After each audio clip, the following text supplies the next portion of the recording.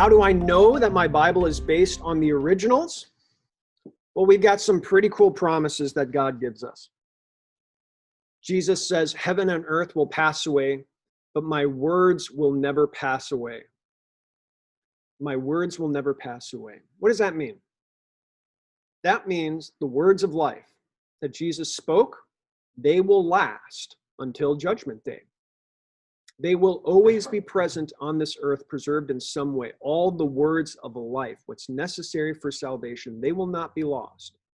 Okay, that's what he's promising. Jesus answered, it is written, man does not live on bread alone, but on every word that comes from the mouth of God. So this bread of life, this word that God has preserved for us, right? This is what God has promised to preserve. We're going to be talking a little bit about the idea that when manuscripts have been copied over the last, 1,500 years, as they've been copied, every now and then copyists make errors and, mistakes and things like that. Is Jesus promising that there will be no mistakes ever made in history in regards to understanding his word or the transmission of his word? Let's just take Jesus for what he says. He says, heaven and earth will pass away, but my words will never pass away. By the end of this lesson, let's ask whether or not that's true. Whether or not the words of Jesus, the words of life, this bread of life, whether or not they have been preserved for us. Okay? Jesus talking to his disciples at the very end of Matthew, the Great Commission, go and make disciples of all nations, baptizing them in the name of the Father and the Son and the Holy Spirit, and teaching them to obey everything I have commanded you. And surely I am with you always to the very end of the age. Well, in what sense is Jesus going to be with his disciples to the very end of the age? Well, spiritually, he's going to definitely be there to protect them, right? He is a God that promises to never leave us or forsake us, that no one can snatch us out of his hand. So he is definitely there in that sense, but he's also going to be with us in the sense that his word will continue to endure with us. The word that he is sending his disciples out right here to teach, that word is going to be with his church, the remnant, until the very end of the age, because the word is the means of grace. This is how we are kept in the family of Christ. And so here we've got a very interesting phrase. Jesus says to Peter, I tell you that you are Peter, and on this rock I will build my church, and the gates of Hades will not overcome it. And so we'll take a closer look at exactly what this rock is and how Peter understood what this rock is. But the idea here is that we've got a rock, and this rock that Christ has given us, it will not be overcome.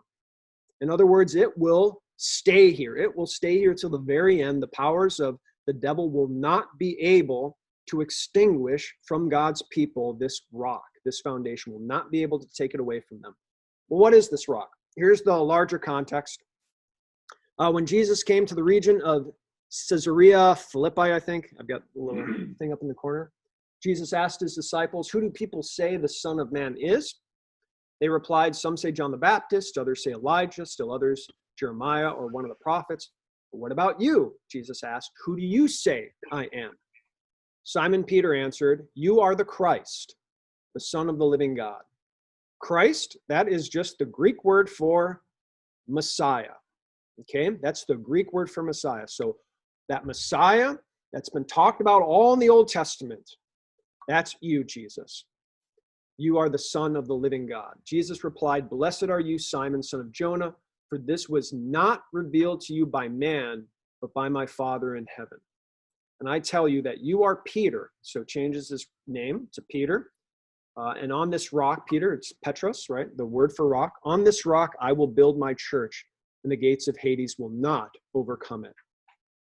So in what is this rock referring to?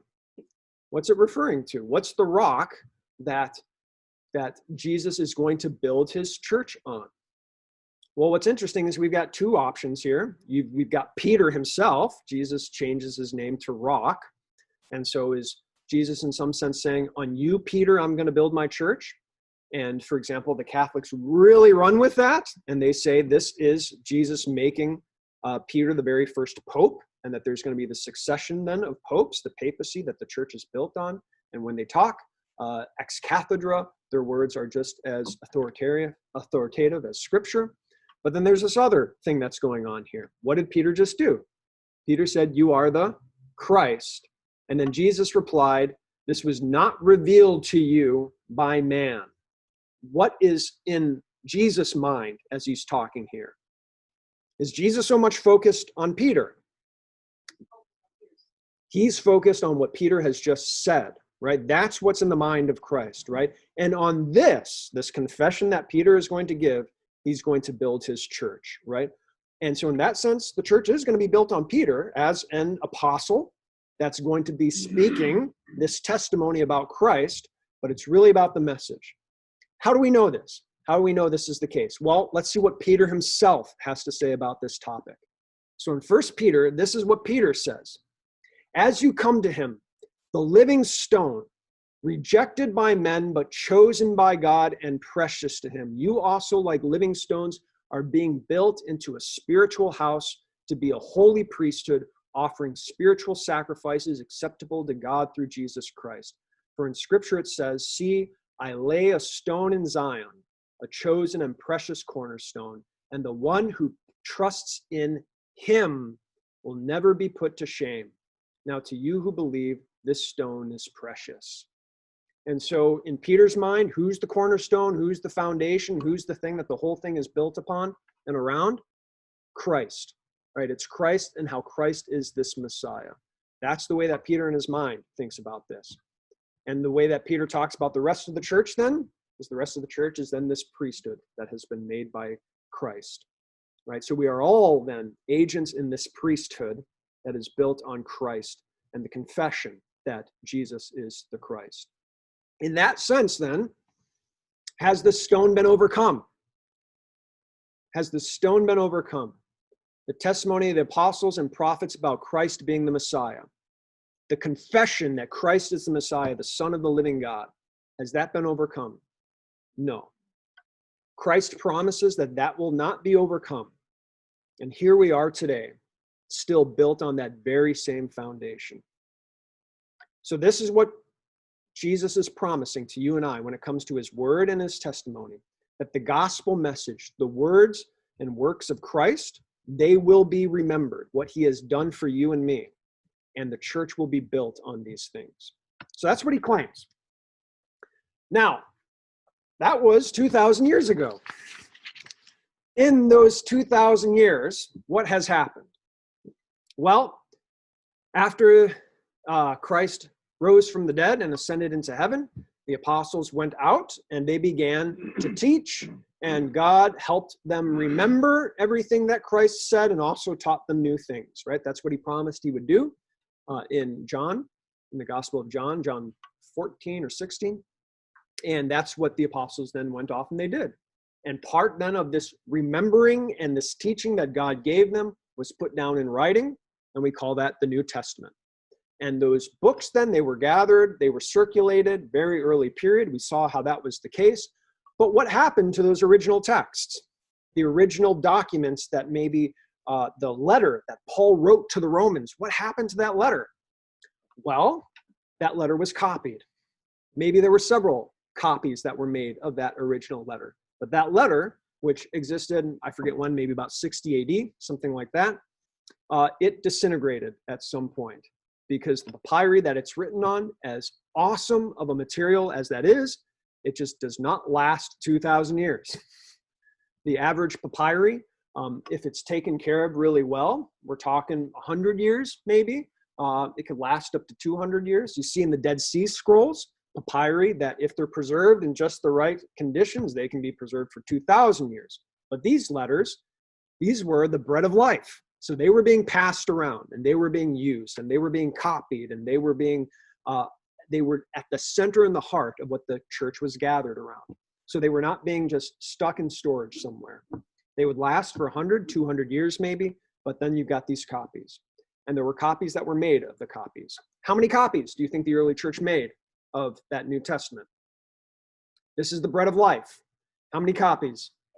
They're going to make as many as they possibly can. It takes a long time to copy something by hand. Go home this week and try it. just so that you can get a feel for what that early church was doing. Copy the letter to the Ephesians or something like that. Time how long it takes you to copy it down. And then when you're done, count the number of mistakes that you made from that hand copy, right? But so they copied as many as they could. A lot of them were lost, either because of disintegration or because in that early period, there was persecution that specifically was targeted towards these texts. And so many of them were destroyed, but the copies still were getting made, and they still kept getting made, and they still kept getting made. And so we don't have the originals, but what we have are copies. And we're going to talk exactly about how many of these copies we have. How do we know then that the copies that we have are the ones that were in the original? Well, maybe to just kind of set the stage a little bit, how would we compare the New Testament to maybe another ancient book of some sort? So Tacitus's Annals, these were written in the 1st century. Tacitus was a famous Roman historian, and his histories that he wrote, they are a deeply, deeply, deeply important text for Roman history. Any Roman historian writing a textbook about what happened in Rome, they use Tacitus, and they use him a lot, okay? Deeply important for our understanding of what happened in inarguably, like one of the top 5 most important empires in history. We look at Tacitus here, right? How many manuscripts do we have? So we don't have the original, we only have copies. How many do we have? 33 manuscripts. We've got 33 manuscripts of Tacitus's Annals. And what's interesting is that when we look at those manuscripts, they're all technically fragments. They're not complete copies of the full work of Tacitus. So out of those 33 manuscripts, we have huge chunks, in fact, books that are missing from Tacitus. The earliest manuscript that we have from Tacitus comes from the 9th century, which means that there's around 800 years between when Tacitus wrote his book and when we've got the earliest manuscript that has survived. So we don't know for certain what has happened in that 800-year period to the text. And yet Tacitus remains deeply important, foundational for Roman historians to understand what's been going on. Now we compare that to the New Testament, which is much larger, vastly larger than Tacitus's Annals. The New Testament was written in the 1st century, roughly the same time. We don't have 33 manuscripts. In the Greek language, we have 5,600 plus. And that's growing all the time because there's just, libraries and museums that have back rooms of manuscripts that haven't been cataloged yet. Okay, so that number is growing. The earliest manuscript that we have is from the 2nd century, so less than 100-year gap. Now that's just a very small fragment, but that's our earliest manuscript, 100-year gap. So just think about this for a minute. Tacitus, ridiculously important for what you believe about Roman history. Compare that to the New Testament. It's not even close, right? How do you even gauge the difference between the two in regards to how much data we have and how much better it is with the New Testament? And so to just kind of really drill this home, this is a chart that Dr. Thompson and I are working on right now. It's incomplete. We're still trying to fill in the gaps a little bit, but this kind of gives you a good feel. It's in your handout as well. Gives you a good feel of visually how the New Testament might compare to some of these other manuscripts of the past. You can roughly kind of categorize ancient texts, the ones that are here anyways, into kind of 2 categories.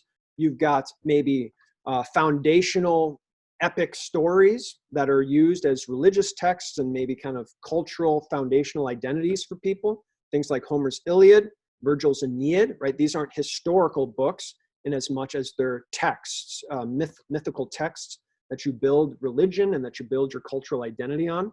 But then we also have historical books, things like Julius Caesar's journals on the Gallic Wars, Suetonius's The 12 Caesars, so 12 biographies of different Caesars. Tacitus you've got down there, Josephus, a Jewish scholar, his Antiquities. And so let's compare these then to the New Testament. So let's start with Homer. That's our oldest one there. Homer was a poem. His Iliad was a poem that was recited. And so somewhere between 800 and 600 AD, this was a poem that was being recited and kind of circulated. it was put down into written form around 600 BC. This is all very vague as far as what historians know. But around 600 BC, it was put down into written form. What's the earliest fragments that we have of Homer? On our chart here, you can see that it's somewhere in probably the 300s BC, somewhere in that. And so that's the fragment. When's the earliest complete manuscript that we have of Homer's Iliad? It's all the way near like the late 800s, maybe 900s AD, right? And so complete, we've got around 300 complete manuscripts. Manuscripts plus fragments, we're looking at around 1,757. So this is Homer's Iliad. This was one of the most important, if not the most important text for the Greeks, for the Greek civilization, right? Vastly, vastly important. And during the Middle Ages, this was also an important text to save as well by our liberal arts monks and things like that. And so lots of copies and fragments of it were still being preserved. That's one of our good ones, Homer's Iliad, right? 1,757. Thucydides, written around 400. The first fragment, we're talking 400 years later. The first complete one, around late 800s, 900s, early 900s AD there. Total manuscripts, 96. Plato's Dialogue, right? Seminal for philosophy and other things like that. Written in the 400s roughly. Fragments from around 200 AD. And then again, we're talking way back in the late 800s that we've got the first complete copies. Julius Caesar, you've got a similar thing. Now we're not quite so late. Now we're getting closer to around the birth of Christ there. The first complete copies that we have of that, way late again, late 800s. Virgil's Aeneid is the one exception to the rule. And the fact that we call it the exception to the rule is because there is a general rule here, so to speak. And this is just the exception to it. Written just after, so it's written in the early 1st century. And we've got nice big complete manuscripts of it from the late 300s, which is fantastic. And we've got lots of copies of it. And that's in Latin, so that's not in Greek. But that's the exception. You look at everything else, and what pattern do you see? Huge gaps between the first fragments and when they were written, and enormous gaps between when they were written and the first complete copies that we have. You've got the New Testament there in the middle. How does the New Testament compare to it? If the New Testament was written between 40 to 95 AD, which scholars, liberal or conservative, they would all agree on that. Our earliest fragment, it's usually P52. There's a couple others in the running for it. Those we're talking about were written in the late 1st century or late 2nd century there. So we're talking about a 100-year gap maybe. And then Codex Sinaiticus in the 300s is our first complete manuscript that we have. You've got those numbers there that are above the bar. That tells you the exact number of manuscripts that we have, roughly speaking. You know, you can plus or minus 3 or 4 based on what scholars kind of dating what. But this kind of tells you how the actual numbers, when we say there's 5,600 manuscripts, what do we mean when we say that? Well, we've got 7 fragments.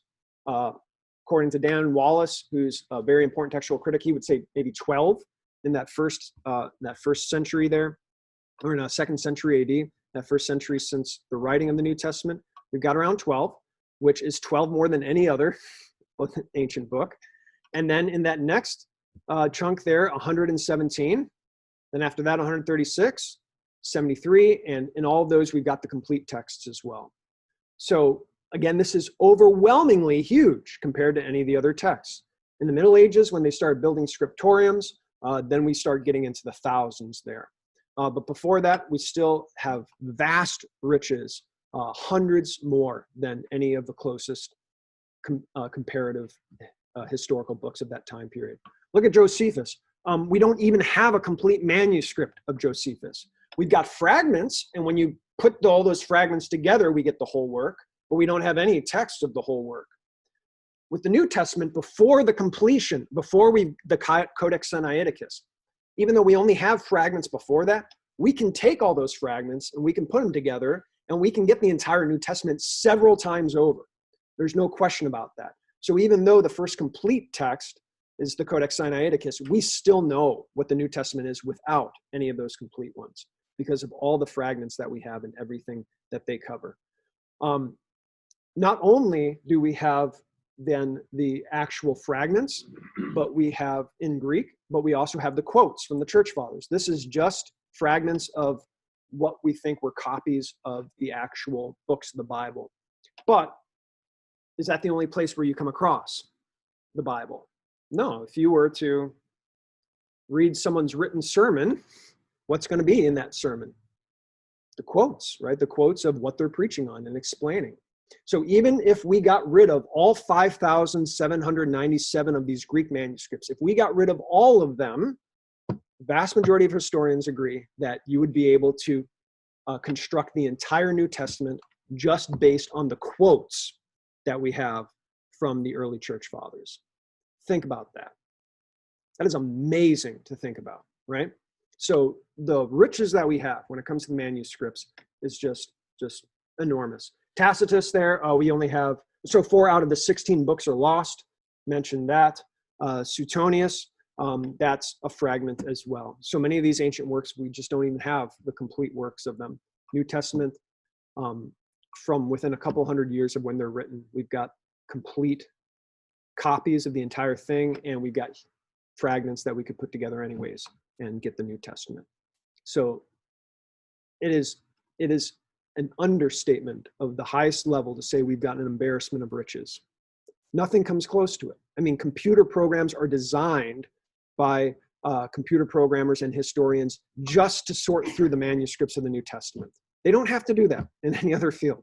But we've got just so much of the New Testament that there are complete branches of disciplines in history that are dedicated just to the texts, just to trying to understand these texts. Because there's just so much of it. So that's what we've got as far as the number of manuscripts and things like that, but there's still that gap, right? So how do we know for certain that even though there's this gap between the earliest fragments and when they were written, that we've got the actual words? So this is Bart Ehrman. Bart Ehrman is one of the world's most popular textual critics. He's an agnostic, and he's very famous for writing books that have very striking titles like Jesus Misquoted, Forged, things like that, where he's talking about how we've got no clue what the original writers were talking about, or where he says there's no way to know what the original documents said. And so he says things like this. He says, we don't have the originals of the New Testament. What we have are thousands of copies of the New Testament that were made in most cases centuries later. These copies that were made centuries later contain numerous mistakes, thousands of mistakes, tens of thousands of mistakes, hundreds of thousands of mistakes. In fact, we wouldn't disagree with him. The mistakes, technical term for them are variants, and the number is somewhere around 400,000 variants that we have that were gathered. So differences out of those 5,700 manuscripts, out of when you look at all the differences that some of them have with each other, when you total them together, there's somewhere around 400,000. That can seem troublesome to just kind of hear something like that. And Bart Ehrman uses this to try to make it sound as troublesome as possible. But what do we actually mean when we talk about these mistakes or variants that are made when we find differences between manuscripts? What do those actually look like in those 5,600 plus manuscripts? And that's what we're going to talk about here. So, does my New Testament have 400,000 errors? That's what it sounds like, right? That's what it sounds like Bart Ehrman's saying. Here's just a few points, just kind of at the offset. There are so many variants because there are so many preserved documents, okay? These 400,000 variants are spread out over 25,000 Greek manuscripts and translations. So usually this number of 400,000 manuscripts, I've seen it quoted several times now, where this is in reference to not just the Greek, but also all of the translations. We don't just have Greek Bibles, we have Latin Bibles, and we've got Coptic Bibles, and we've got Ethiopian Bibles. If this is the word of life, it wasn't just copied into Greek as fast as possible. It was translated into other languages as fast as possible. And we have thousands and thousands of copies of the New Testament translated into other languages. When you put these all together, then the variants would come out to around 400,000. What does this mean? Well, over 70% of the variants, these are stats from Dan Wallace, who's one of the world's leaders in studying texts and organizing them and photographing them and collecting them and noting all the differences. This is his profession, and he's at the top of it. He says over 70% of these variants are questions of spelling. All right, so out of those 400,000, some 300,000 of them, it's spelling. So in other words, when these writers were copying one manuscript to another, they misspelled words as they were copying it. Okay, the word that they wrote down was different in spelling than the earlier word. That's already around 300,000 of them. Okay, this does not include variants from word order. So if maybe they switched words around, or forgotten words if a word was accidentally left out, or repeated words or phrases. So this is just spelling. 70% is just spelling. What about the other 30% then? Well, the other 30%, you've got things like word order, forgotten words, repeated words, phrases, maybe very small things that were added in there. We'll look at some examples of that. But out of then those 400,000 variants, Dan Wallace says less than 1% of variants change the meaning of the text. So if you misspell a word, does that change the meaning of the text? Very, very rarely does it change the meaning, right? Now, sometimes you can find a word that if you misspell it, it turns it into a different word, right? But if you use the American spelling of the word color versus the British spelling of the word color, does the meaning change? In no way, shape, or form, right? And so 99% of these mistakes, not mistakes, but a variance of these differences, Dan Wallace says, they do not change the meaning in any way, shape, or form, all right? Within that 1%, even if the meaning is changed, he says zero change any Christian doctrine. And this is what's most important to remember. We do not have any variants that introduce any wild ideas into our Christian faith, anything that's different than what you learned in catechism class.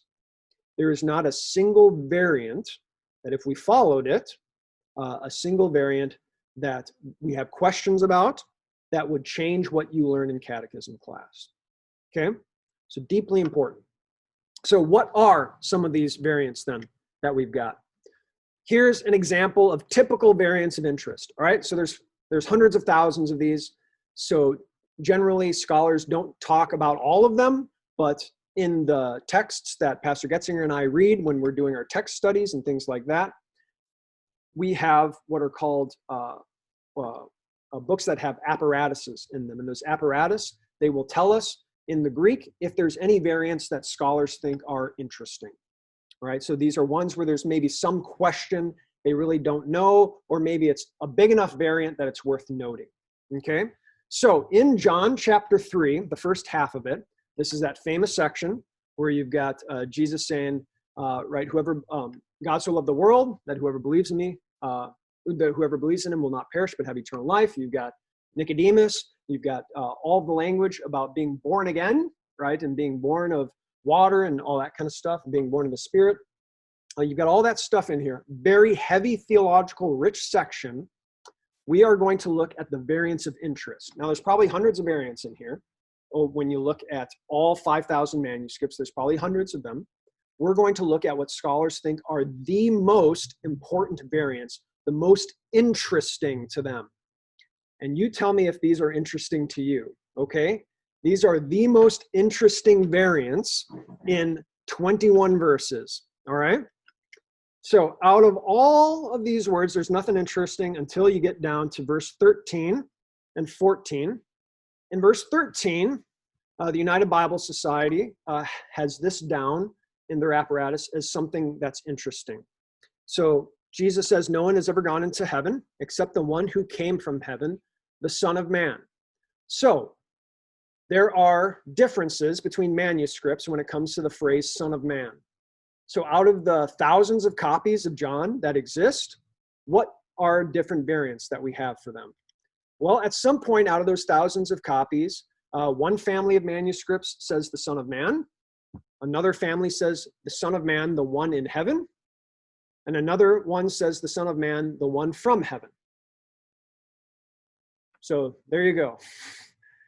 At some point, as John was being copied thousands of times, there was a change that was made in the copying of them from the different families of copies, where you've got these three differences. The Son of Man, the one in heaven, and the Son of Man, the one from heaven. So when you kind of take a look at that, we're not going to go through maybe all of the different reasons why there might have been that change, but just maybe ask yourself this question. Does this affect the overall meaning of the passage? If that phrase, the one in heaven or the one from heaven, is in there?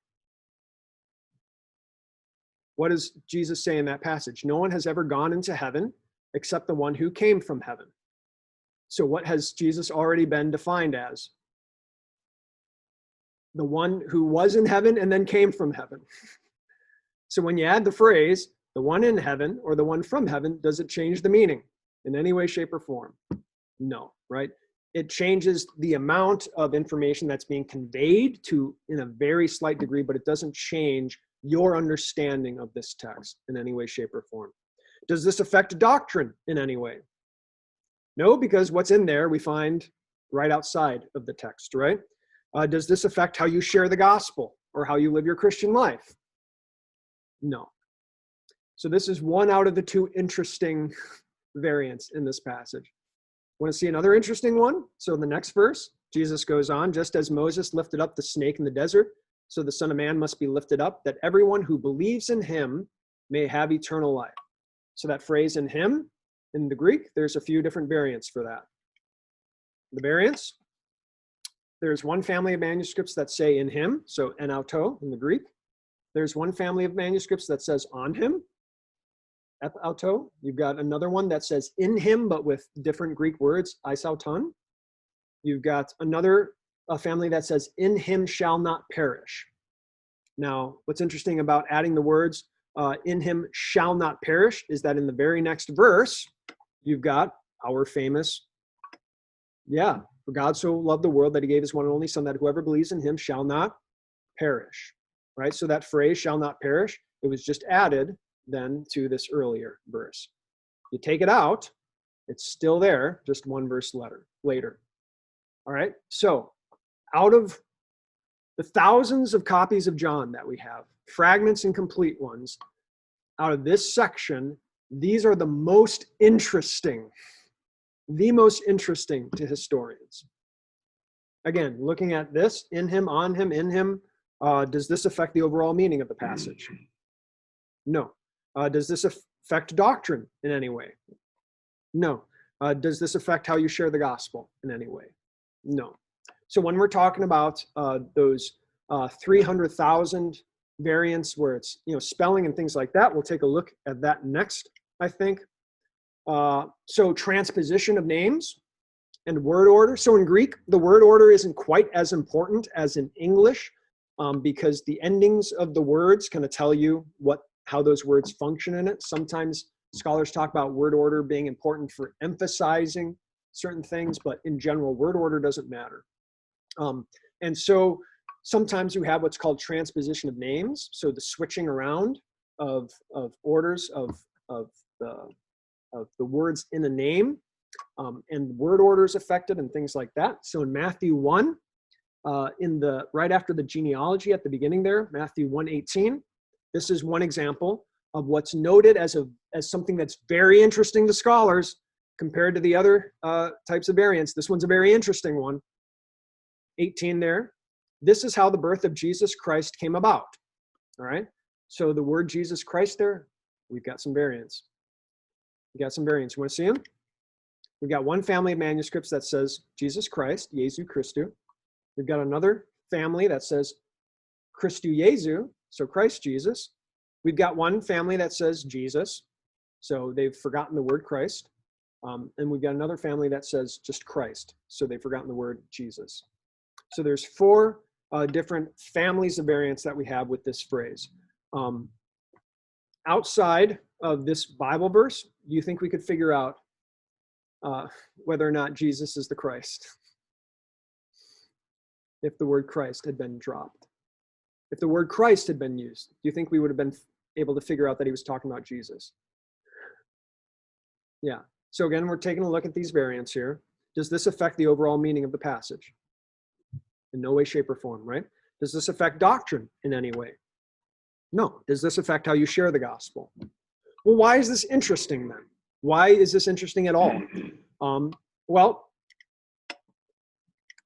say you've only got 4 manuscripts of the New Testament of that section in Matthew, and one of your manuscripts says Christ, the other one says Jesus Christ, and then another one says Christ Jesus, and another one says Jesus, and you're trying to figure out what the original is. You've only got these 4 manuscripts. This is all kind of hypothetical. I don't know what the actual manuscript history is of the last one that we were just looking at, but just as an example, how do you figure out what the original is? You got 4 options. If you don't know anything else except what I've just told you, what's the chance that it's Christ and what's the chance that it's Christ Jesus? Roughly 25% for each, right? You don't really know that much because you've got so few manuscripts, right? There's few variants, but you've got so few manuscripts. But as soon as you start adding manuscripts and you start adding where those manuscripts come from, so where they could have possibly been copied off of other manuscripts. So there's areas in the Mediterranean where these families kind of originate from. So there's like Alexandria, and there's Rome, and there's Turkey, and there's Jerusalem.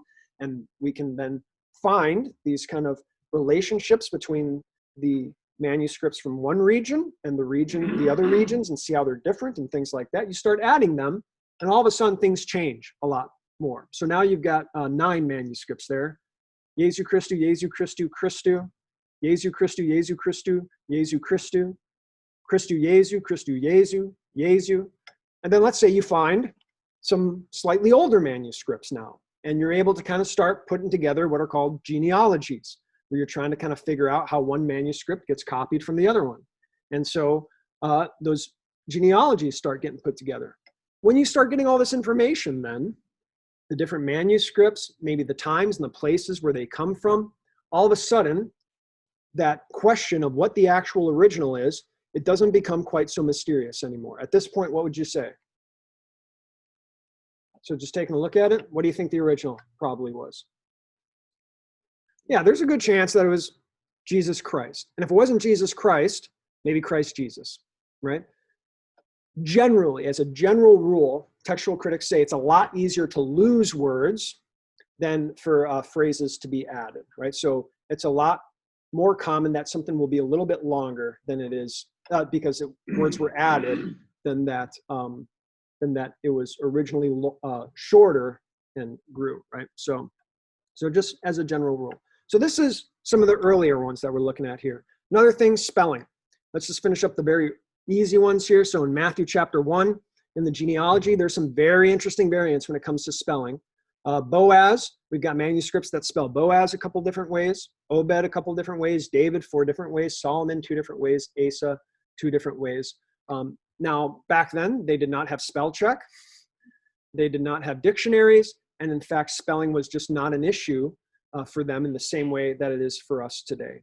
At least we don't think it was. And so we've got this kind of variety of differences. Again, remember, this is what Dan Wallace said, 70% were spelling, things like this when we're talking about the variants. So with the 4 different spellings of David, yep. Are all those spellings recognized as being David? Could one of those spellings be something? Could they be someone else? Yeah. Yeah.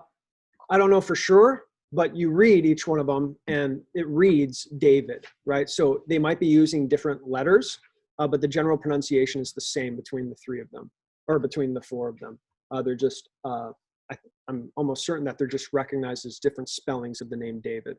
So David, very common name, right? Just like it is today, even more so back then. So you would find the name David written millions of times probably in ancient documents. And so out of all those times that it's written, you're just going to come across a variety of different spellings for them, right? Yeah. Oh, I had an example of that. Where was it? We'll end on this note here. Oh, I had an example of it. For example, what was it? Like the name Krista, just in the 7 years that I've been here, I've come across, I think, at least 7 different spellings for the name Krista, right? There's just a lot of kind of potential similarities between how we do things today. So those are especially the things dealing with very small changes. Those make up the vast majority. When we get together next time, we'll look at maybe some of the larger ones. So when Dan Wallace says 1% changes the actual meaning, we'll start taking a look at some of those things that might fall into those categories. And we will look at roughly there's maybe 12 major ones. And we're going to look at, out of those 12 major variants that scholars argue about, we'll look at the top 3 or 4 of them, the biggest ones, the things that I think you'll hear most about. And we'll ask, does this change doctrine? You know, regardless of what variant that we go with, does it change how you'll show your faith? Does it change the overall meaning of the gospel, right? And we'll ask ourselves those questions.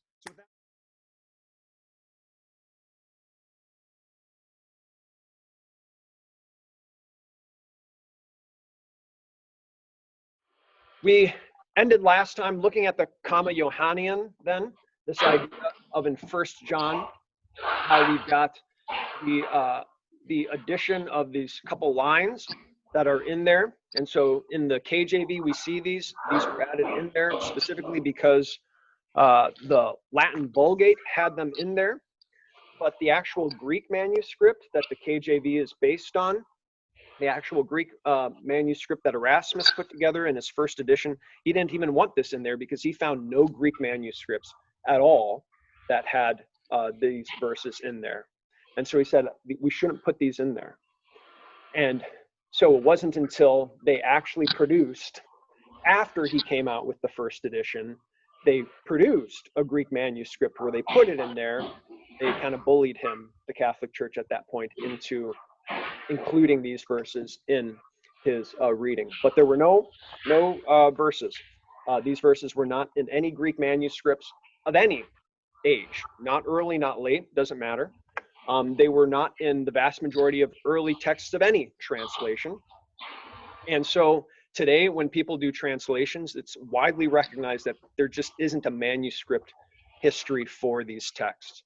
It doesn't matter the church body, the publishing house, NIV to EHV. The EHV was the translation put out by Wells pastors. They don't have these verses in there because there's just no textual reason to have them in there. We don't find anything that would suggest that. What we do have is around the 9th, 10th century, the phrase begins appearing as footnotes. And we did a very kind of close look at this where we can find that those verses added as a footnote down there, and at some point that footnote got introduced and placed into the Latin text, into the Vulgate. So that's one example of a textual variant where there's really no discussion in any way, shape, or form. It's a bigger one, but there's no discussion between textual critics, the vast majority of professional textual critics, in regards to whether or not this should or should not be in the Bible. We're all basically in agreement here. The KJV and the text it was based on a very small number of texts, none of them ancient, and now we just have a better understanding. All right, so that's 1.5 verses right there. There's a couple, we're going to just look at the real big heavy hitters right now. There's a couple more, 3 more that we're going to look at where it's a little bit larger. So here's a bigger one. Luke chapter 22. Luke writes, Jesus went out as usual to the Mount of Olives, and his disciples followed him. On reaching the place, he said to them, "Pray that you will not fall into temptation." He withdrew about a stone's throw beyond them, knelt down and prayed, "Father, if you are willing, take this cup from me, yet not my will, but yours be done." And so this is an account that we find in other Gospels as well, right? It's not unique to Luke. Jesus in the Garden of Gethsemane, it's in the Synoptics. But in Luke's, there's this kind of added detail in there. An angel from heaven appeared to him and strengthened him. And being in anguish, he prayed more earnestly, and his sweat was like drops of blood falling to the ground. When he rose from prayer and went back to the disciples, he found them asleep, exhausted from sorrow. "Why are you sleeping?" he asked them. "Get up and pray so that you will not fall into temptation." So the words there that are in the yellow those are ones that are not found in all of our ancient manuscripts for the Gospel of Luke. Let me just find my notes here. All right, and so early manuscripts are pretty much split evenly between including these two verses and omitting them. Almost all late manuscripts include these verses. And it seems just, if you're just asking this as far as, a scribe copying one thing to another, in general, there's this kind of principle. It's less likely that a scribe would purposely omit a long phrase than add it. So some historians say that these two lines were added by someone maybe around the 400s or something like that. But it's split kind of evenly between the two of them. It's a possibility, I suppose, that a scribe added these verses, but it's also very possible that they were in the original. The bottom line is that out of the thousands and thousands of manuscripts that we have, historians look at these two verses and they're kind of split on it. They're not too sure based on what we have whether or not these two verses, again, out of the thousands that we have in the Bible, they're split on whether or not these two verses are in it or not. And so there's sometimes a footnote to these two verses that are in modern translations. Now, let's ask these questions. Do whether or not these two verses, whether or not they are in the New Testament, does this affect the overall meaning of the passage? The overall meaning, as in the general purpose of what's going on here, nothing really changes, right? We don't say that somehow Luke is making this account different than the other Gospels because of the appearance of these two ones. What's the general idea? Jesus is in anguish, right? He's in anguish. He's being tortured emotionally about what's about to happen, and he's praying to his Father that this cup be taken from him, but then he ends, not my will, but yours be done. And then he finds his disciples having, in a sense, failed him. They're asleep while he's going through this anguish, right? But you do have some historical details here that are added, right? So we would definitely say that the technical meaning, that there is meaning that's added by these two passages, but the overall meaning of the whole section, it doesn't really do a whole lot, right? How about this? Does this affect doctrine in any way? Is anything lost that's not found in other scriptures in regards to what you believe, what you hang your faith hat on? We knew that there were angels before these passages were in here. What do angels do? They minister to God's people, right? They protect God's people. And we have other passages where angels are ministering to Jesus, right? Like after the temptation in the wilderness. So it doesn't really change any substance of what we believe in any way, shape, or form. There's just this dramatic coloring to the event of sweating drops like blood, right? But what we believe doesn't change in any way, shape, or form. Does this affect how you share the gospel or how you live your Christian life? Many of you that I've done counseling with, you know that a lot of times I go right to this account in Christ's life of Jesus in the wilderness, so that we can look, or not Jesus in the wilderness, Jesus in the garden, so that we can talk about the emotional things that Jesus went through in his humanity. But these verses don't really play into that at all. Does this affect how you're going to share your faith with your friends? No. So what do? We look at this and we say, God has provided for us 5,700 some Greek manuscripts plus thousands of other translations. Out of all of those things, somewhere along the line, copyists have left us a question with these two verses. And we can go either way. And it doesn't change anything which direction you go, right? So there's that one. But now there's two really famous textual variants. Everything that we've looked at so far, again, we're talking 90% of them have to deal with one word, maybe two words. A much smaller then have to deal with 2 words or more. Then you've got less than 1% that deal with a verse or two, like something like this. But then we've got two where we're looking at larger sections, okay? But there's only two. There aren't any other variants outside of these two where we're talking about kind of larger sections of scripture. Everything other than these two large sections, everything other is a matter of either a stroke of a pen to a few words to a verse like this one here.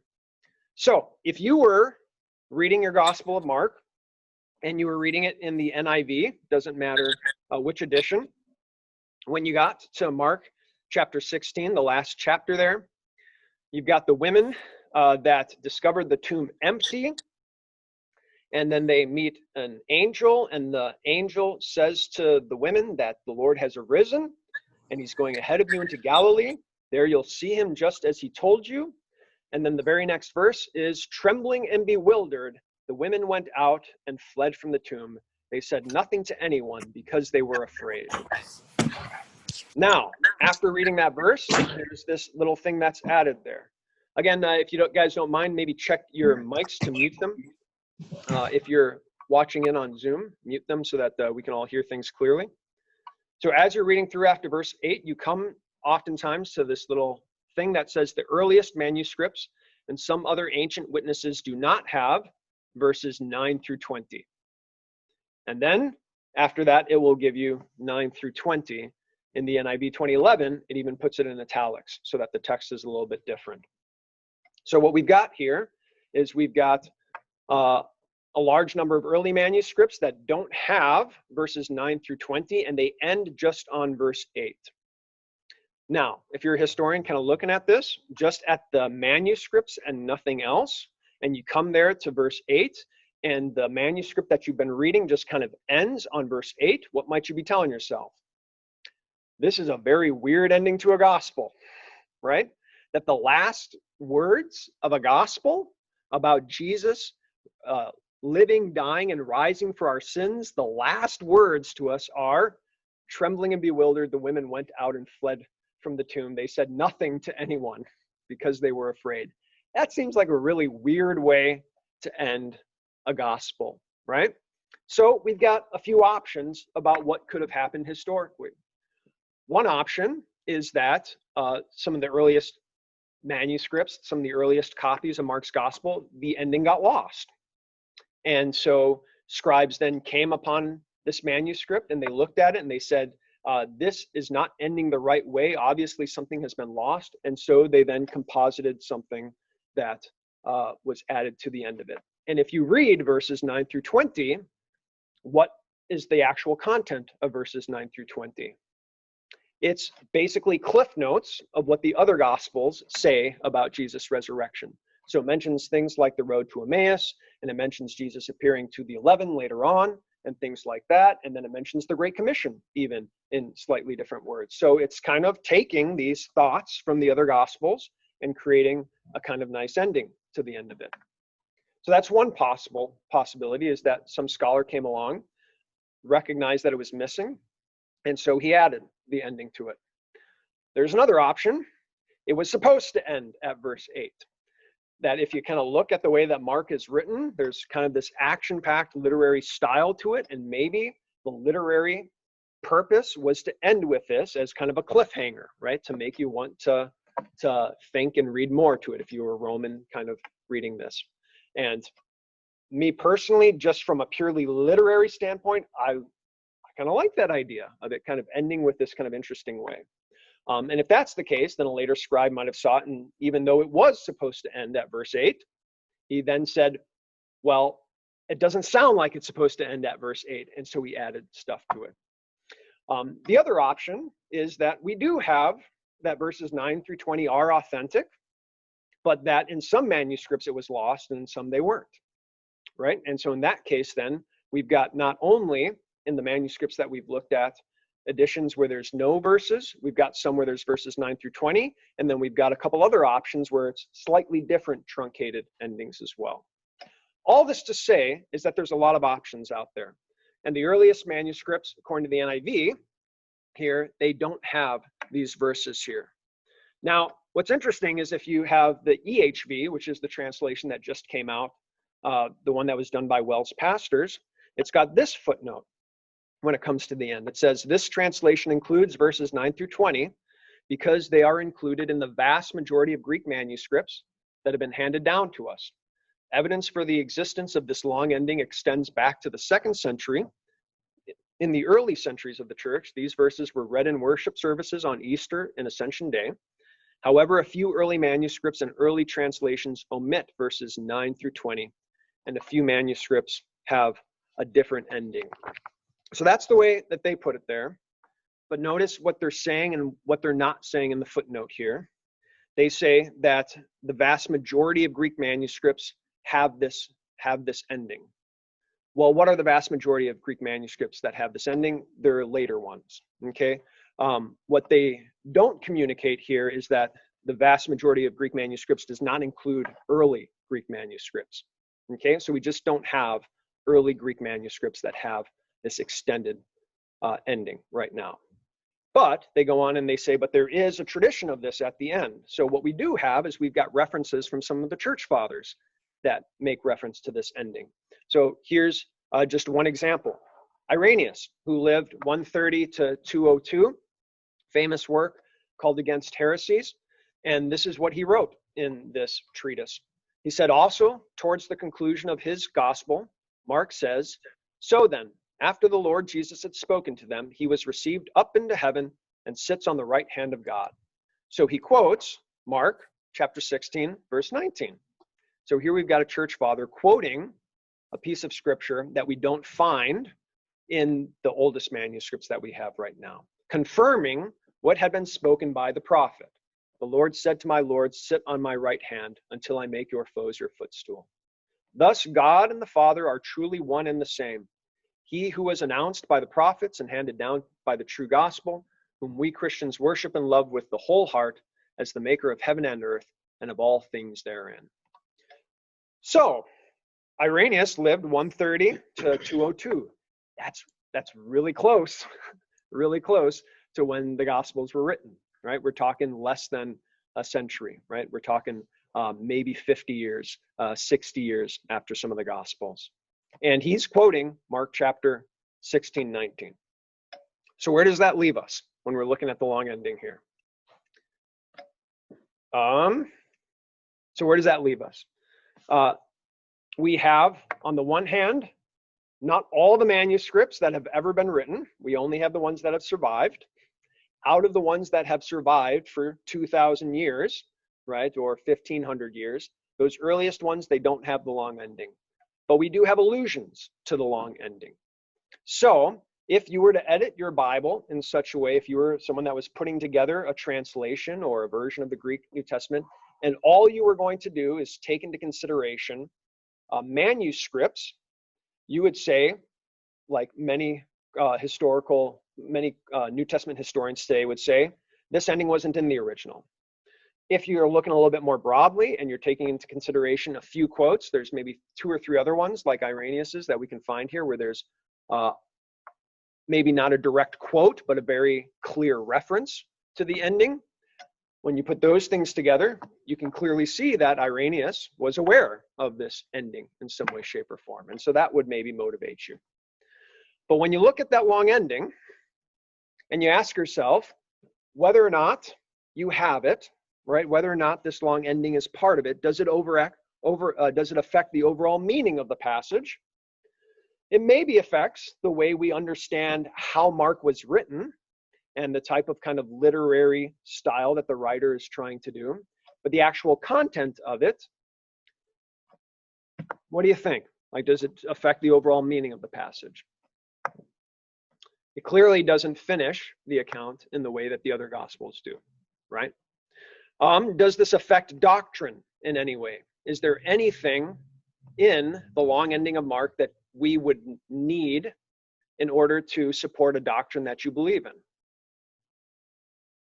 Just about everyone in every church body says no, except for there's a small group of Appalachian Christians that are snake handlers, right? You've maybe heard of this, right? Where they'll handle poisonous snakes, and they think if you're a true believer and the snake bites you, poisonous snake bites you, you'll survive, right? And things like that. And one of the verses that they point to is that in the ending here, there's a reference to the miracles that the early apostles did in snake biting. Now, what's that a reference to? That's a reference to Paul during his missionary trips, when after getting shipwrecked, he was bit by a viper, and he just shook the thing off and didn't die. And that was a big deal at that time. So again, it's not as if you have something entirely unique. You look at that long section, that long ending, and you tell me whether there's something in there that you would not believe because we didn't have that long ending. There's just nothing in there.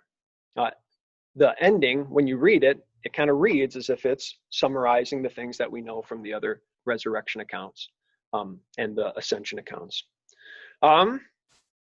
Does this affect how you share the gospel or how you live your Christian life? Again, if you're not finding any new doctrine in here, it doesn't really change a whole lot, right? I would assume that if you had never listened to this Bible class, you would have evangelized in identically the exact same way as before. This just doesn't change content. All this means is that we've got this interesting historical decision that translators need to make based on the evidence that they have there. Now we'll go on to one more. So again, there's two biggies. One is the ending of Mark. The second one is what's called the pericope adultera, which you probably all know. This is that event where Jesus is with his disciples and an adulterous woman is brought before him. And that adulterous woman, there's Pharisees that are there, and they say this woman ought to be stoned. And Jesus says, right, he bends over, writes in the sand, and then Jesus says, "You who have no sin, be the first to cast a stone," right? And so it's a very moving, very touching event, right, that we have that's in John's gospel.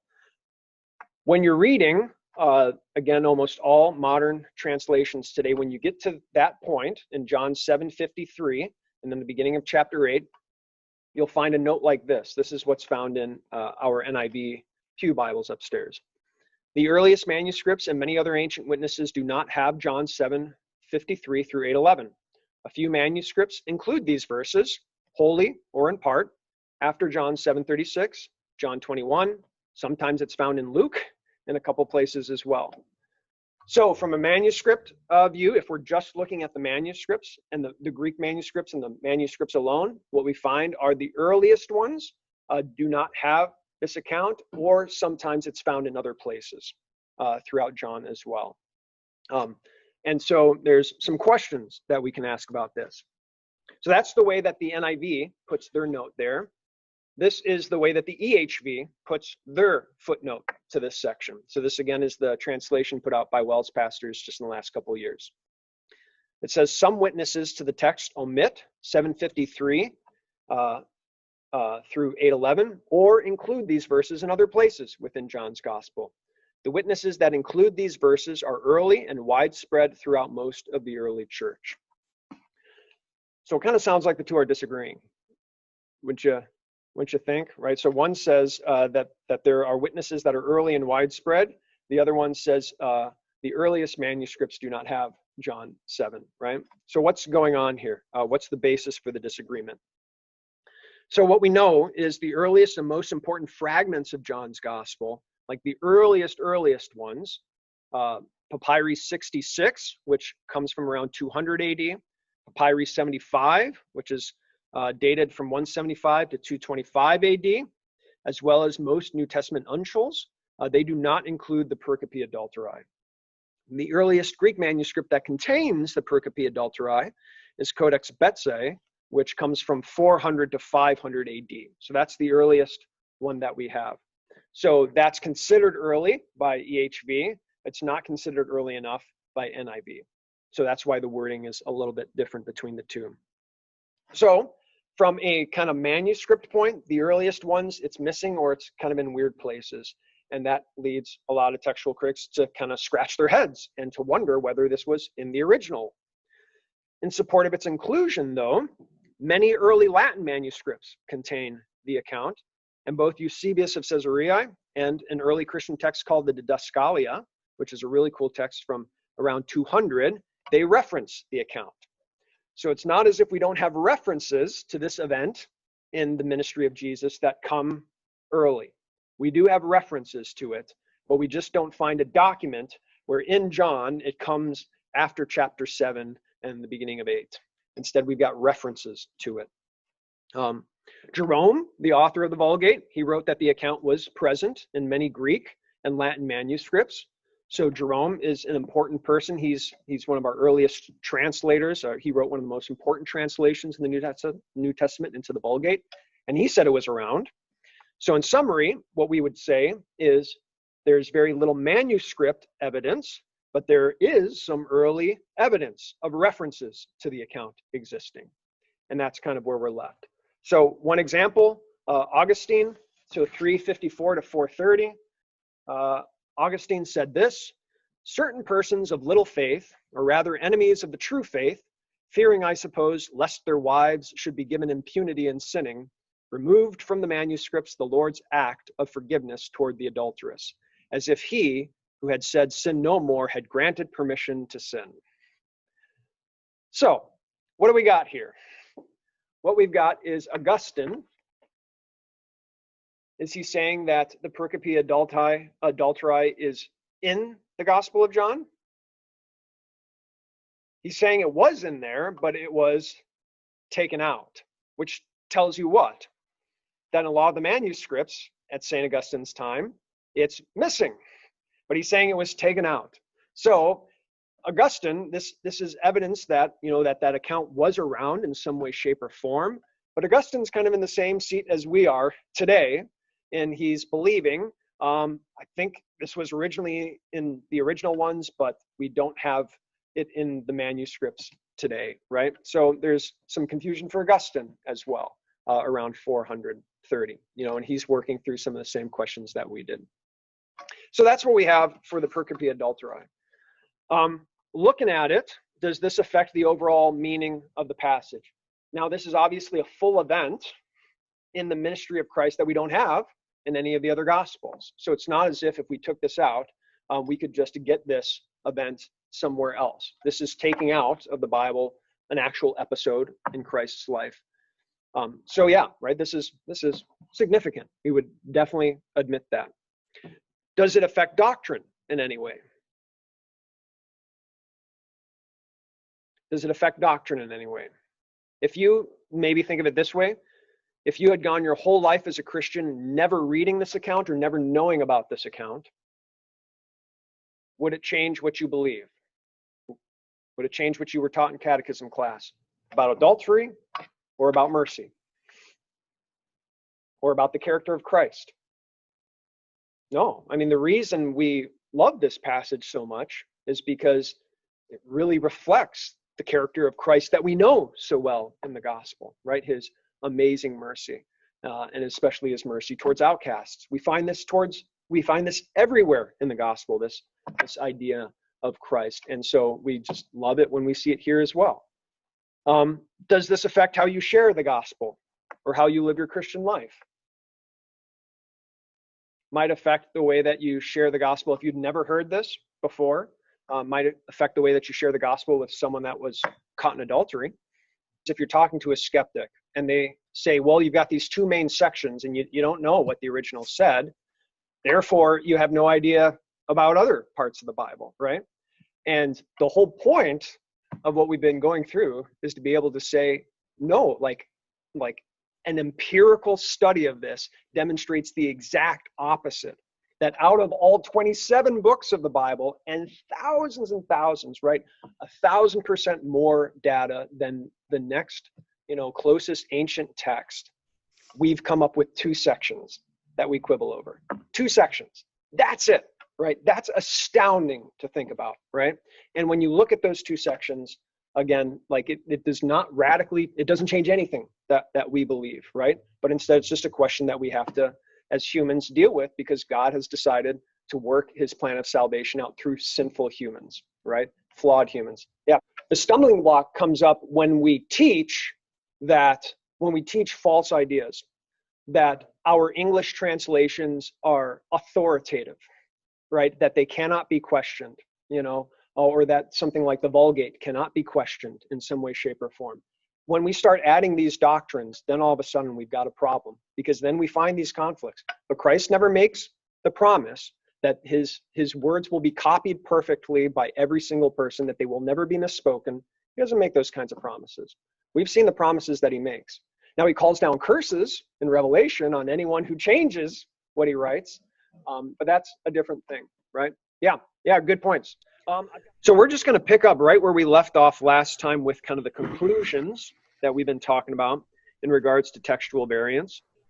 So we mentioned that because we have 5,700 some manuscripts and manuscript fragments of the New Testament, plus thousands and thousands of other translations, copies and manuscripts of other translations over the past 2,000 years, because we have literally tens of thousands of manuscripts and copies. If we were to count any kind of change that would come maybe between someone copying, if someone was copying, let's say, the Gospel of Luke, I invite you to go home and try this out.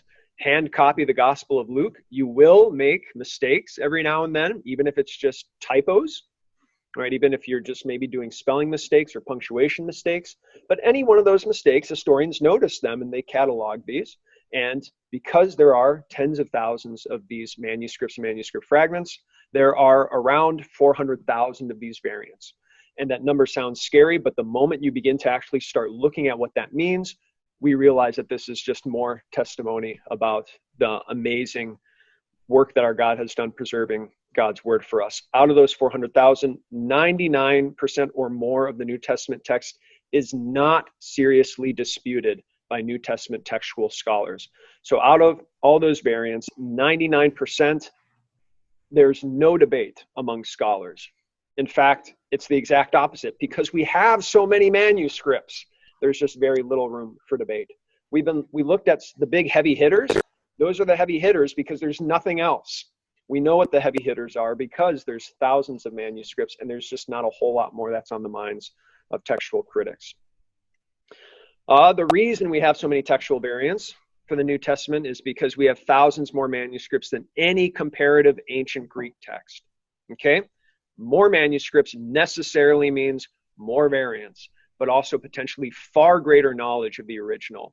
In other words, a far greater sense that we have confidence in what we believe the original people wrote. And this is all from a human standpoint again. Historians just kind of doing their work in academia. The variants are almost entirely unexciting. We looked at the exciting ones, okay? The big kind of dramatic ones, we looked at them, and we saw that they have no bearing on Christian doctrines, Christian doctrine. There is no variant in the history of the Christian church that would change what you learned in catechism class. That's just the bottom line. This was our quote that we looked at, summarized by Craig Blomberg, who's a New Testament historian, wrote a great book, Can We Still Believe the Bible? If you want more on this, that's a great one to look at. He was one of the translators of the NIV. He says, by now, the point should be clear. The vast majority of textual variants are wholly uninteresting except to specialists. And we looked at some of those things that were interested to specialists. And those things that were interesting to specialists was like, in this verse, is it Christ Jesus or Jesus Christ? Or was it just Christ, or was it Jesus? You know, and things like that. Wholly uninteresting to just about any other human being. Less than 3% of them are significant enough to be presented in one of the two standard critical editions of the Greek New Testament. So any of these significant ones, Pastor Getzier and I, we look at them regularly when we're doing our sermon preparations, that they're in our Greek Bibles that we translate from. Only about 1/10 of 1%, all right, 1/10 of 1% are interesting enough to make their way into footnotes in most English translations. Okay, 1/10 of 1% are so interesting that they're in your footnotes, and you can see them. Okay, so you can open up your Bibles, doesn't matter the translation these days, you can open them up and you can look at those footnotes and see for yourself where there's some type of question by historians. And it's out of all of the variants, it's 1/10 of 1%. That's amazing, right? That's absolutely amazing to think about. But the reason we can say it's 1/10 of 1%, the reason that's so small is because we have so many manuscripts. The more manuscripts, the more confidence we can talk about what was in the originals. Again, or that historians can talk about what was in the originals. So Blomberg continues, it cannot be emphasized strongly enough that no orthodox doctrine or ethical practice of Christianity depends solely on any disputed wording. Okay? There are always undisputed passages one can consult that teach the same truths. Tellingly, in the appendix to the paperback edition of Misquoting Jesus, Ehrman himself, we had a quote that we've looked at several times now, Bart Ehrman, a guy that's very critical of the Bible, but he's an extremely good Bible scholar, and he's one of these guys that is always talking about how all these variants gives us a lot of trouble knowing what the originals were written. Well, this is what he says, right? The essential Christian beliefs are not affected by textual variants in the manuscript tradition of the New Testament. So he will himself admit that despite all of these variants, it does not change what Christians have believed throughout time. It just hasn't. If someone were to choose all the opposite variants and readings transmitted to us, it would still not change one teaching in the Bible. If people were to choose whatever variants they want, it would not change Christian doctrine. So you could just choose all the opposite variants and nothing would change. Was there a comment or a question? Maybe someone was just Pastor, oh yeah, Fran. I just had a quick question. It's Fran. Yeah. If Bart Ehrman, you started this with his quote about how there are hundreds, then there are thousands, then there are tens of thousands. And the way he wrote that was for emphasis to really draw your brain to how many mistakes there were. Yeah. And then in the appendix to his own book, in the appendix, interesting enough, as opposed to it doesn't say in the body, what is his point? I mean, if he's acknowledging, as you've just told us, that these are of little consequence, these variants, what is he trying to achieve as a scholar? I'm confused. Yeah, I mean, we can't read his heart, right? Exactly what he's up to, but in his own words, if I invite you to YouTube, listen to, go find debates between him. There's a really good one between him and Daniel Wallace, the other textual critic that we've been quoting a lot from. Daniel Wallace says 400,000 variants, it changes nothing. They should not worry about anything at all. Bart Ehrman, on the other hand, right, he's taking the extreme and he says this is problematic. Watch them debate and see what they say about it. What we can tell, at least just from Bart Ehrman's own words, is he was raised as a fundamentalist Christian, or very, very evangelical Christian, believing, apparently maybe got taught that there were no mistakes that were ever made in the transmission of the Bible. And then he went off to grad school. He studied with Bruce Metzger, the world's most renowned textual critic, who is a conservative Christian, and found the opposite, and that rattled his faith. And so his big kind of draw seems to be that he wants to really kind of shake any Christian's belief that there were no mistakes that were made in the transmission of the Bible.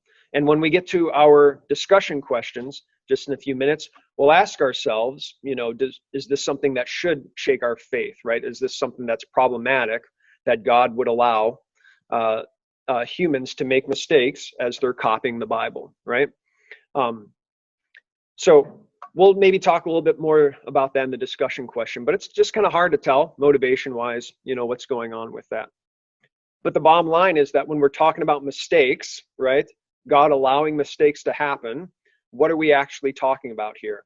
We're talking about still having a 99.9% confidence in what was copied, right? It's that 0.1% that that Bart Ehrman really wants us to focus on and kind of blow up, and our sinful nature wants to kind of blow that up as well. Yeah, very good question. I added just one more slide in here just to kind of touch on a couple of the questions that we had, discussions that we've been having about translation. We're not going to get into translation theory, but just in regards to translations and more manuscripts. So newer translations that we have today, virtually all the translations that are coming out these days are based on way more manuscripts than translations in the past.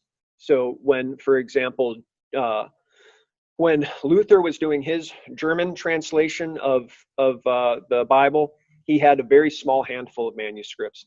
He had Erasmus's Greek text, which was based on a few dozen Greek manuscripts, I believe. Then he had, some Hebrew manuscripts and things like that. So he had a very limited number, probably we could safely say less than 100. It might have been a dozen or something like that. The KJV, for example, very small number of manuscripts as well, and they were looking a lot at the Vulgate and things like that. Today, the manuscripts that people work with when they're doing translations are in the thousands, okay, in the thousands. So new translations are based on more manuscripts. Well, what can this tell us about translations? Does that mean our translations today are better than the ones in the past? First of all, we have to say it's a good thing, right, that we have more manuscripts.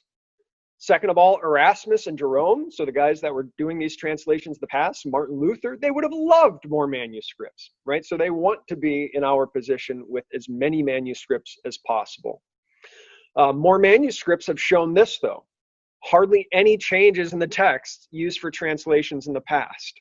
Okay, so when we compare, for example, Luther's German New Testament with our modern New Testament, when we're looking at the manuscripts that he was used with ours today, there's just very few differences between the two. Okay, we're still talking about in the few percentile. Same with the manuscripts that the KJV was based on and ours today, right? So there's hardly any changes in the texts used for translations.